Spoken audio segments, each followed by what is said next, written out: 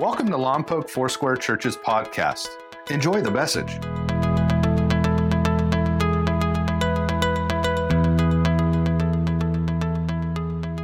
Hey, we're going to talk about worship this morning.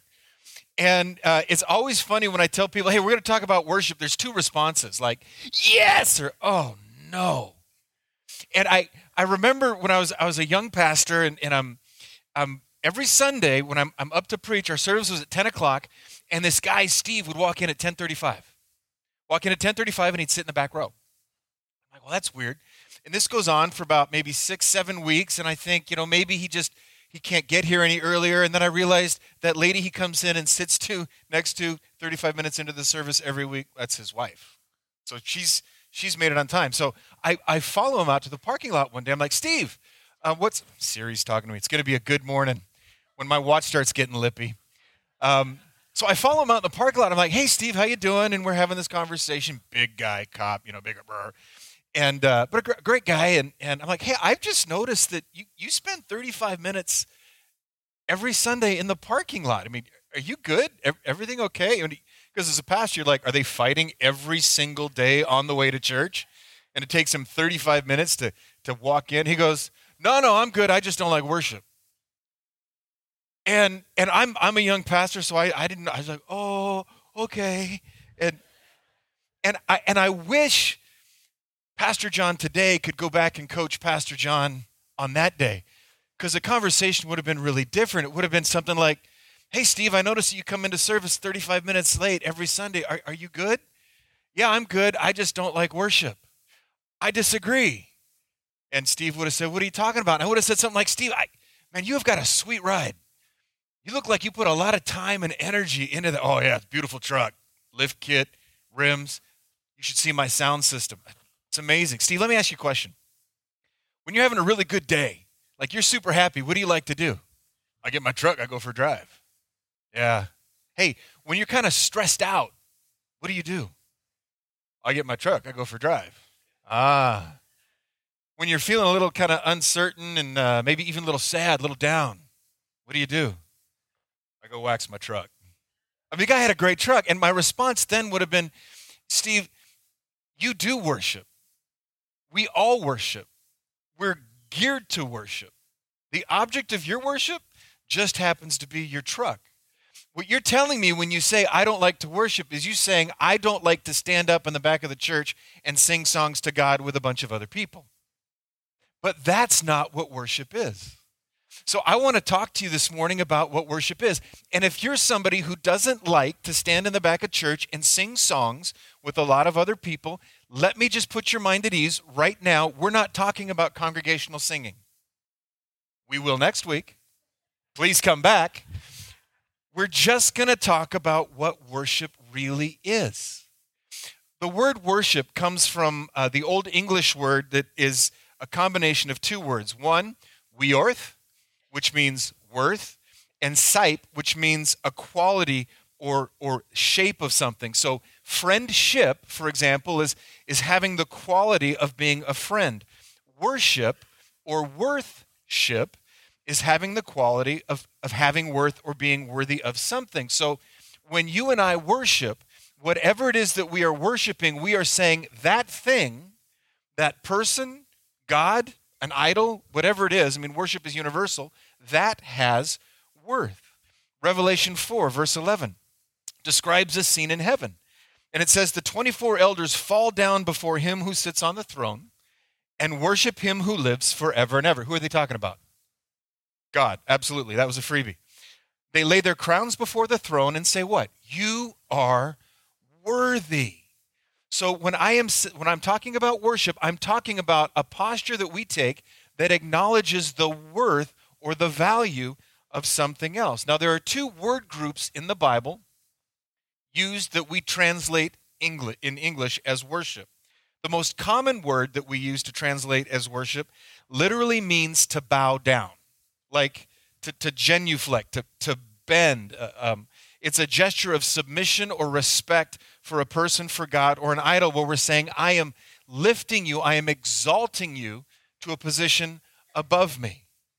Psalm 95, verse 6 says, come, let us bow down in worship. It's a posture we take. Let us kneel before the Lord our Maker.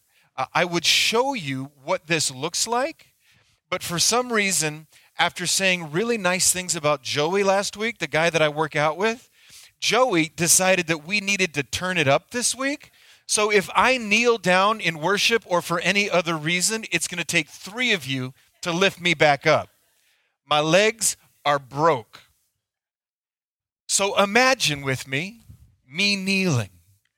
It's assuming a posture above something that says you are worth listening to. You are worth worshiping. The body language says, I will do whatever it is that you want me to do. I am listening to your instruction. This is what the elders are doing, and I'm willing to obey. When it comes to worshiping God, you can't separate worship from obedience. Worship is tied inevitably to action. The other word group used in the Bible for worship means to serve, and it carries the idea of doing something for God. Worship means to bow down. Worship means to serve. The Lord said, Exodus 8, the Lord said to Moses, go into Pharaoh and say to him, thus says the Lord, let my people go that they might serve me. If you read that in the New International Version, it says that they might worship me. So Jesus then ties both the idea of worship as bowing down and worship as service together when he responds to the devil in the wilderness as he's trying to tempt him. Matthew 4, 8 through 10. Again, the devil took Jesus to a very high mountain, showed him all the kingdoms of the world and their glory. And he said to him, all these I will give you if you fall down and worship me. Then Jesus said, that's a big miss. Jesus said, that's how heresy starts, begone, Satan, for it is written, you shall worship the Lord, there's that word, and him only will you serve. So you see worship, you see falling down or bowing down, and you see service, all tied together in the concept of worship. Worship is the response to the worth or worthiness of something that involves both submission and sacrifice. Do you see how this might be a bigger subject than singing songs? Yeah? So worship involves both submission and sacrifice. It's not something that we stop and start. We don't start worshiping at 9 o'clock and stop at 9:18 because that's when the songs are done. Worship is something that we do ongoingly. We never stop, although the object of our worship can change from time to time. Whatever is setting the course or the direction of our life, whatever we're constantly planning or scheduling around, whatever we are prioritizing, that is probably something that we are worshiping. And whatever you worship will determine the trajectory of your life. This is why the first and greatest commandment was worship the Lord your God and serve him only. What I submit to, what I serve to, what I surrender my life to is going to determine everything that I do. It's not something that starts when Tyler starts playing the guitar. So I wanted to do a quick self-assessment. What am I worshiping? Are there things in my life that I am giving worship to that may be competing with Jesus, right? So if you want to figure out what you're worshiping, it's helpful to think about how we worship.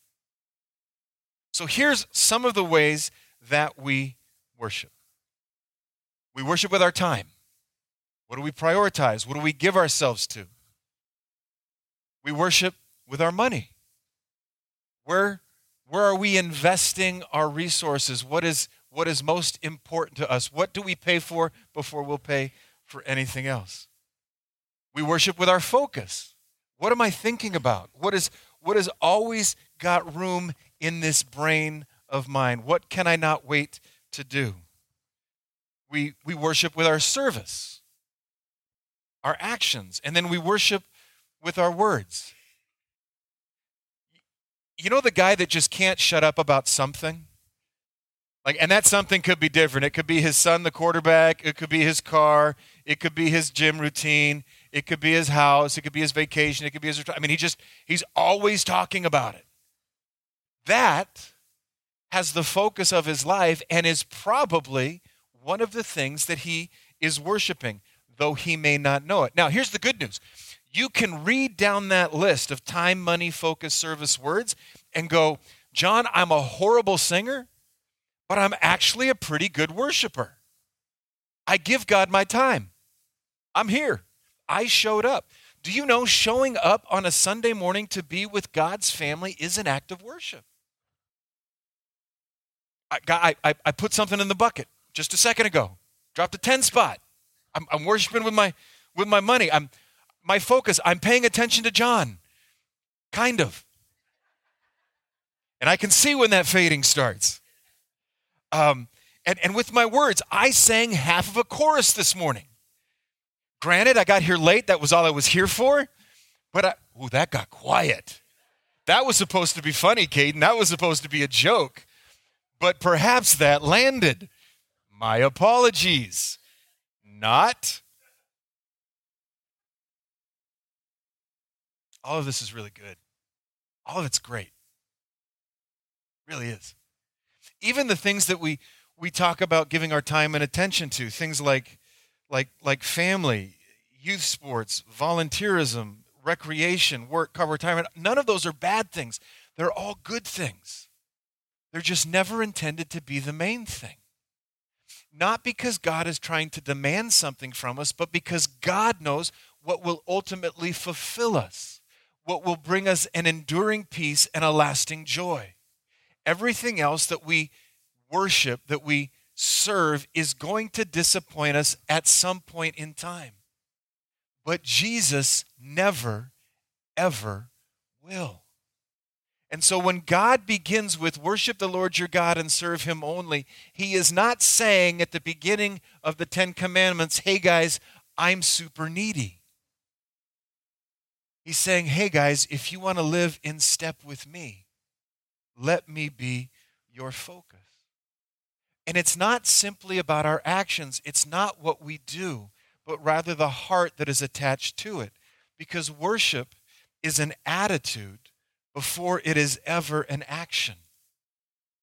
Two people can perform the same action, whether it's singing or giving or some of our amazing greeters that are handing out bulletins at the door. And for one of them, it may be an act of worship because it is in their heart to serve God. For the other, it is an act of volunteerism because we're LFC and we love and serve. Both of those are good, and I'm grateful for both. But the one that will be most fulfilled is the one who is posturing themselves to do everything out of a love and appreciation for God and what he has done. Jesus hammers the Pharisees sometimes, right? I mean, just gets them good. Matthew 15:9, he's talking about them, and he says, these people honor me with their lips. They say the right thing, but their hearts are far from me. They worship, and those are my quotes, not Jesus's, in vain. It's not true worship. Their teachings are merely human rules. So I sat down and I asked myself, because I wanted to be responsible as I share with you, what kind of worship is Jesus looking for? Anybody want to know what kind of worship Jesus is looking for? It's a trick question. He's not looking for worship. He's looking for worshipers. He's not looking for worship. He's worthy of worship. He's going to receive worship. He's looking for worshipers. People who, out of an ongoing, healthy, loving relationship with him, will engage him in everything that they are doing. I'm going to tell you a story, and I was going to tell you it's a quick story, but it's not. So this morning is a bit of a background, and we'll get into more application. Like if you're waiting for the John, what am I going to do differently moving forward? Some of that's coming next week. But I want to paint a picture of how Jesus brings us to worship as an extension of our relationship. So Jesus has gone to Jerusalem to celebrate the Passover. And while he's there, a bunch of stuff has happened. He's cleansed the temple. You remember that story? Money changers, kicks them all out. He's talked with Nicodemus about what it means to be born again. He gets the news that John the Baptist has been beheaded. The Pharisees set their sights on Jesus and determine that they're going to kill him. And so Jesus decides it's time to get out of Jerusalem in the south and head back to Galilee in the north. But Jesus doesn't take the most traditional route. He chooses instead to go through Samaria on the way to Jerusalem, from Jerusalem to Galilee. It is the most direct route, but it's a very, very uncommon route. Let me tell you why. Quick history lesson. After the death of King Solomon, who was David's son, in 975 BC, the kingdom of Israel was divided in two. 10 tribes to the north, 2 tribes to the south. The north became the northern kingdom, which was called Israel. We've got a map of it here. And the southern kingdom was called Judah. In 721 BC, the Assyrian army comes to that blue part, and they wipe it out. They completely destroy the northern kingdom, and there's this process of forced migration where they take the people in that land out to Assyria, and there's this reverse where they take people from other places that they've conquered and repopulate the northern kingdom. Some of the Jews did remain kind of the poorest of the poor, and they intermingled, and they intermarried with these people that had come from other regions and brought their religions with them. And this region became known as Samaria. We got a map of that as well. And the people here are Samaritans. So you see in the south, this is Judea. That's where Jerusalem is. And you got that big chunk of Samaria. And then Galilee, where Jesus wants to go. Normally, a Jew would go across the Jordan River, up past the Decapolis to Galilee. They would not set foot in Samaria because when God brought the Jews back in an attempt to remain pure, they excluded the Samaritans when they returned from their own captivity and built the temple. You know this from the book of Ezra and the book of Nehemiah. So you have those who remained in the south. You have really what they called like mutts or mongrels, this inbred group of Gentiles and Jews who had adopted their own religious practices because the Samaritans came to they came to the temple and said, we want to be a part. And the Jews said, no, you can't be a part. You've been polluted. So they went back and they built their own temple, their own place of worship on a mountain called Mount Gerizim, while Judah rebuilt Jerusalem and the temple there. The Samaritans were similar in their worship to the Jews, but they rejected all of the Jewish prophets and all of the wisdom teachings because all of the prophets and all of the wisdom teachings wrote about how Jesus was going to come through the line of David and the city of Jerusalem. So you have these two competing ideologies about worship. You have two people groups who hate each other, never interacted, and could not come to agreement about what it meant to worship God. No self-respecting religious Jew would set foot in Samaria. To walk through Samaria made them unclean, and they had to go through all of these purification rituals. But Jesus, on his way to Galilee, walks through Samaria, and he meets this lady by the well. John 4. Jesus learned that the Pharisees had heard that he was gaining and baptizing more disciples than John, although in fact it was not Jesus who baptized, but his disciples. So he left Judea and went back once more to Galilee. Now he had to go through Samaria. He didn't, but he chose to. So he came to a town in Samaria called Sychar, near the plot of ground Jacob had given his son Joseph. Jacob's well was there. And Jesus, tired as he was from the journey, sat down by the well. It was about noon. When a Samaritan woman came to draw water, Jesus said to her, "Will you give me a drink?" Two things never happened. Jew talking to a Samaritan, man talking to a woman. Doesn't happen. His disciples had gone into town to buy food. The Samaritan woman said to him, "You're a Jew, and I'm a Samaritan woman.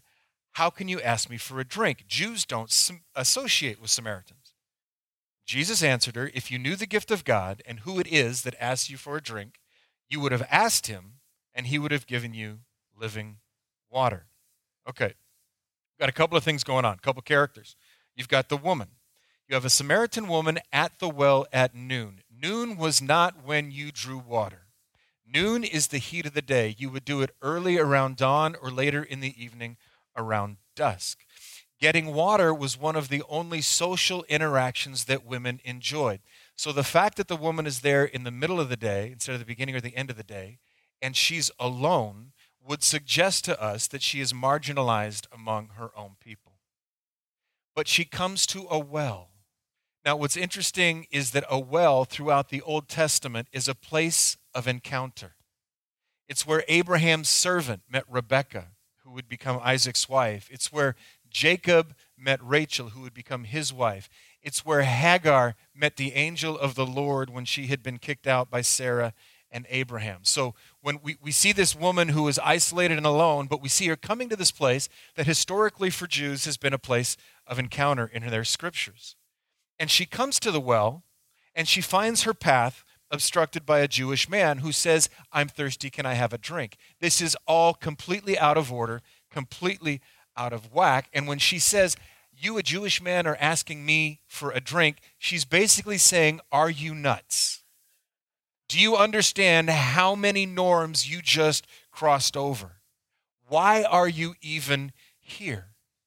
And Jesus doesn't explain himself, but he begins to start a dialogue that is ultimately going to lead to worship. He says, listen, if you knew the gift of God.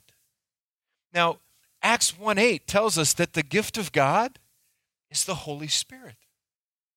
Wait in Jerusalem for the gift my Father has promised. And he says, and if you knew who asked you, well, who was asking her? Jesus, the Messiah. We know that. But she doesn't yet. There's this little bit of foreshadowing that we have. He says, if you knew the Holy Spirit and realized that I was the promised one, you would have asked me for water, and I would have given you something completely different. I would have provided for you a life source, living water that never runs dry. Living water, as opposed to water from the well, was water that was moving, that flows in a river or a stream. And according to rabbinic law, the teachings of the rabbis, only living water could be used in rituals to cleanse or to purify unclean worshipers. So living water to Jesus' people represented both cleansing and transformation. So he says to this woman, if you knew the Holy Spirit, and if you realized that I was the Savior, you could come to me and I would provide for you a life source that would never, ever run dry. Sir, she says, verse 11, you don't have anything to draw with, and the well is deep. Where are you going to get this living water? Are you greater than our father Jacob, who gave us this well, and drank from it himself, as did his sons and his livestock? Jesus answered, whoever drinks this water is going to be thirsty again. But the water I give them will become in them a spring of water welling up into eternal life. The woman said to him, give me this water so I won't get thirsty and have to keep coming back to here to draw water. Now, this is where the lady lives. She knows there is no other source of water. If there was another source of water closer to town, she would have gone there. And so she says to him, are you greater than Jacob? Well, you and I know the answer is, well, yes, I am. I'm the one who gave Jacob that well. And when people come to drink from the water I am going to give, they will never thirst again. We know Jesus will stand up in the last and greatest day of the feast and declare in the temple, if anyone is thirsty, let them come to me and drink, and out of their innermost being will flow rivers of living water. This is a theme, but Jesus says in this instance, it's going to well up. And that is a word very similar to the description in the Old Testament that would have been familiar to this woman about how the Holy Spirit would fall upon or leap upon these great leaders like David or Solomon and others. And so Jesus is saying those who know the Holy Spirit and encounter the Savior are going to have a never-ending presence of God within them that will make them great and able to do what these others in Scripture have done. And so you have this marginalized, disenfranchised, lonely woman who suddenly is hearing, wait a minute, there is an opportunity for me to be more than I am right now. There's an opportunity for me to be great. I want this water. And Jesus says, okay. Verse 16, go and call your husband and come back. I have no husband, she replied. You're right when you say you have no husband. The fact is you've had 5, and the man you have now is not your husband. What you have just said is quite true. Sir, she said, I can see that you're a prophet. Our ancestors worshiped on this mountain, but you Jews claim that the place where we worship is in Jerusalem. Probably the most significant thing in that exchange is, sir, I see you are a prophet. Not because he's just read her mail and told her something that she didn't think he would know, but because the Samaritans have rejected all of the Jewish writings and the Jewish prophets. And here is a Jewish man, and she is looking at him and saying, I see the mark of God on you. I perceive you're a prophet. And now Jesus says to her, listen, living water is available, but if you want living water, there are some things that you are going to have to attend to. You're going to need to deal with some of your own shortcomings, some of your own sinful practices. Go get your husband. Don't have one. It's true. After having had 5, she's now done away with the practice of marriage and is living with someone else. We don't know why. She could have been poorly treated. Here's what I know about this part of the story is Jesus doesn't shame her or condemn her for it. He simply says, I see you as you are. And seeing her as she is does not disqualify her as a candidate for living water. Jesus just says, can we talk about the broken places? Can we talk about the painful places? Can we talk about the disappointing places? And she says, there is something about you. And she goes on, she says, I can see you're a prophet. And then she asks him a question. There is a question, I think, that is burning in her heart and in her mind. When she asks about the 2 mountains, she's asking Jesus to resolve an age-old question. How do we worship God? The Jews tell us to do it one way. We want to do it this way. But there is something in this broken, lonely, isolated woman's heart that genuinely wants to encounter the living God. And so now, having understood that the mark of God is on Jesus, she says, you can explain this to me. Is it Mount Gerizim, where our elders have said we should worship? Or is it in Jerusalem? What does worship look like? Where do I have to go? What do I have to say? How long do I have to sing? And where do I bring my sacrifices? And Jesus says, listen, lady, a time is coming when you will worship the Father neither on this mountain nor in Jerusalem. You Samaritans worship what you don't know. We worship what we do know. Salvation is from the Jews. Yet a time is coming and has now come when true worshipers will worship the Father in spirit and in truth. For they are the kind of worshipers. What is God looking for? Worshipers the Father seeks. God, his spirit, and his worshipers must worship him in the spirit and in truth. And the woman said, I know that the Messiah, called Christ, is coming, and when he comes, he's going to make it all clear. He's going to explain everything to us. Then Jesus says, I, the one speaking to you, I am he. This woman wants to talk about formula. She wants to talk about place. She wants to talk about ritual. And Jesus flips it to talk about the nature of worship, and he centers it in relationship with God. He says, listen, the time is coming where the location won't matter because God works through people. God doesn't work through buildings. And worship is relational. It's not transactional. If your idea of worship has been, this is something I give God to satisfy something in him, and then I go away until it's time to come back and worship again, you are missing the beauty of the experience that God has designed for us. Because worship is centered in the person of Jesus, not in the activity that I am engaged in. It's centered in his work on the cross and his work in the resurrection. Jesus says you don't have to worship in Jerusalem. You don't have to go to Gerizim. What you have to do is you have to embrace that salvation comes through Jesus. That's what he means when he says salvation comes through the Jews. You can't decide how you're going to get to God. That's not how it works. You have to let God talk about God.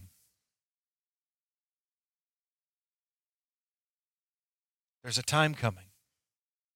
When is that time? Well, for you and me, it's right now. Because Jesus was speaking of when he would die, he would resurrect, he would ascend to heaven, and he would send his Spirit who enables us to worship. He says in 1 Corinthians 6:19, Paul says, don't you know that your body is a temple of the Holy Spirit who is in you, whom you have received from God? You don't have to go to that temple. You don't have to go to this temple. You will become a temple, that place where the Spirit of God dwells himself. Because at that moment, at that point in time, worship is no longer positional or cultural. Worship becomes relational. Not about how we worship, but who we worship. This is what Jesus describes as worshiping in spirit and in truth. Because I give you my Spirit, because you are drinking of my Spirit, what wells up out of you will be worship. As you go about your day, in the conversations that you have with those around you, as they are guided by my Spirit within you, that is worship. As you serve your church community because you love me and you want to help people come to relationship with me, that is an act of worship. As you parent your children and do your best to love them into relationship with me, understanding, John, you will really blow it some days. That is worship. Worship is what takes place when we surrender our lives to Christ and we allow his Spirit to indwell us and then begin to move through us. It's not the songs, and it's not the tithing, and it's not the serving. It's a heart that is positioned to yield before the Lord, kneeling before him, looking for his instruction, and living out what he has asked us to do. This is what worship is. Paul, in Romans 12, says, listen, I urge you, brothers and sisters, in view of God's mercy, to offer your bodies as a living sacrifice, holy and pleasing to God. This is your spiritual act of worship. Paul equates us climbing up onto the altar with worshiping God. Paul says, saying in essence, Jesus, here I am. All I have, all I am is yours. I am a living sacrifice. I am living as if I am already on an altar offered to you. Surrendered. Do with me what you will. This is worship. And like I said, we'll talk about the singing. But the singing that doesn't come from a heart that says, I'm surrendered to Jesus, is only singing. Serving that doesn't flow from a heart that is fully surrendered to Jesus isn't worship, it's service. And service is good. And giving is good. They're all good things, but they're never intended to be the main thing. And so, as we talk about being a people who worship God, as we talk about people who worship in spirit, by the Spirit, and in truth, relationship with God, our beginning point is hearts yielded to the leading, the ministry, the influence of the Holy Spirit. Understanding that God sees our brokenness, our shortcomings, like he did this woman at the well, and those don't discount us.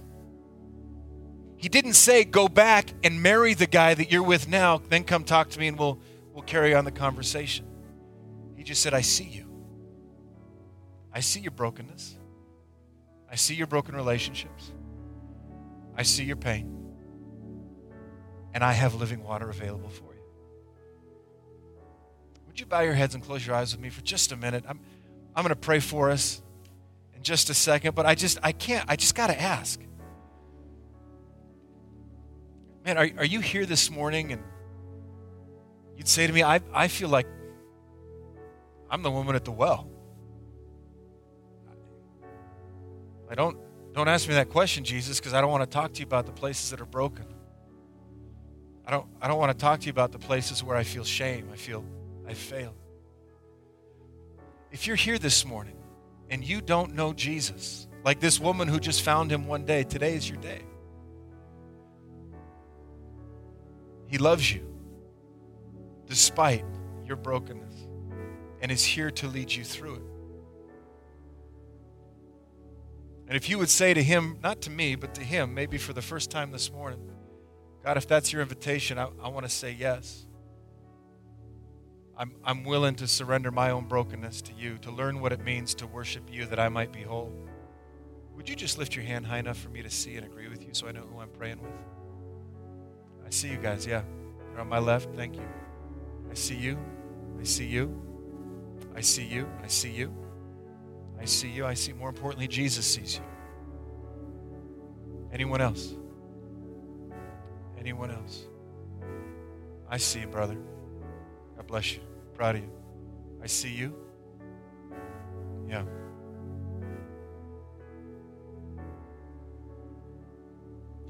Lord, your word says that you stand at the door and you knock.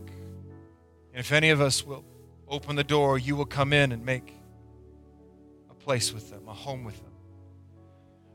Those of us who have said this morning, by the raising of our hands, I acknowledge my own sinfulness, my own brokenness, my own shame, and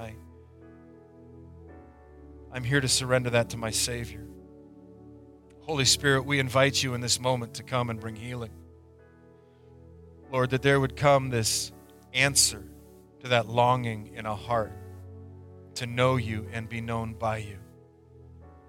God, that we are forgiven when we bring our brokenness, acknowledge our brokenness. We're healed and we're restored. Move in power, Holy Spirit.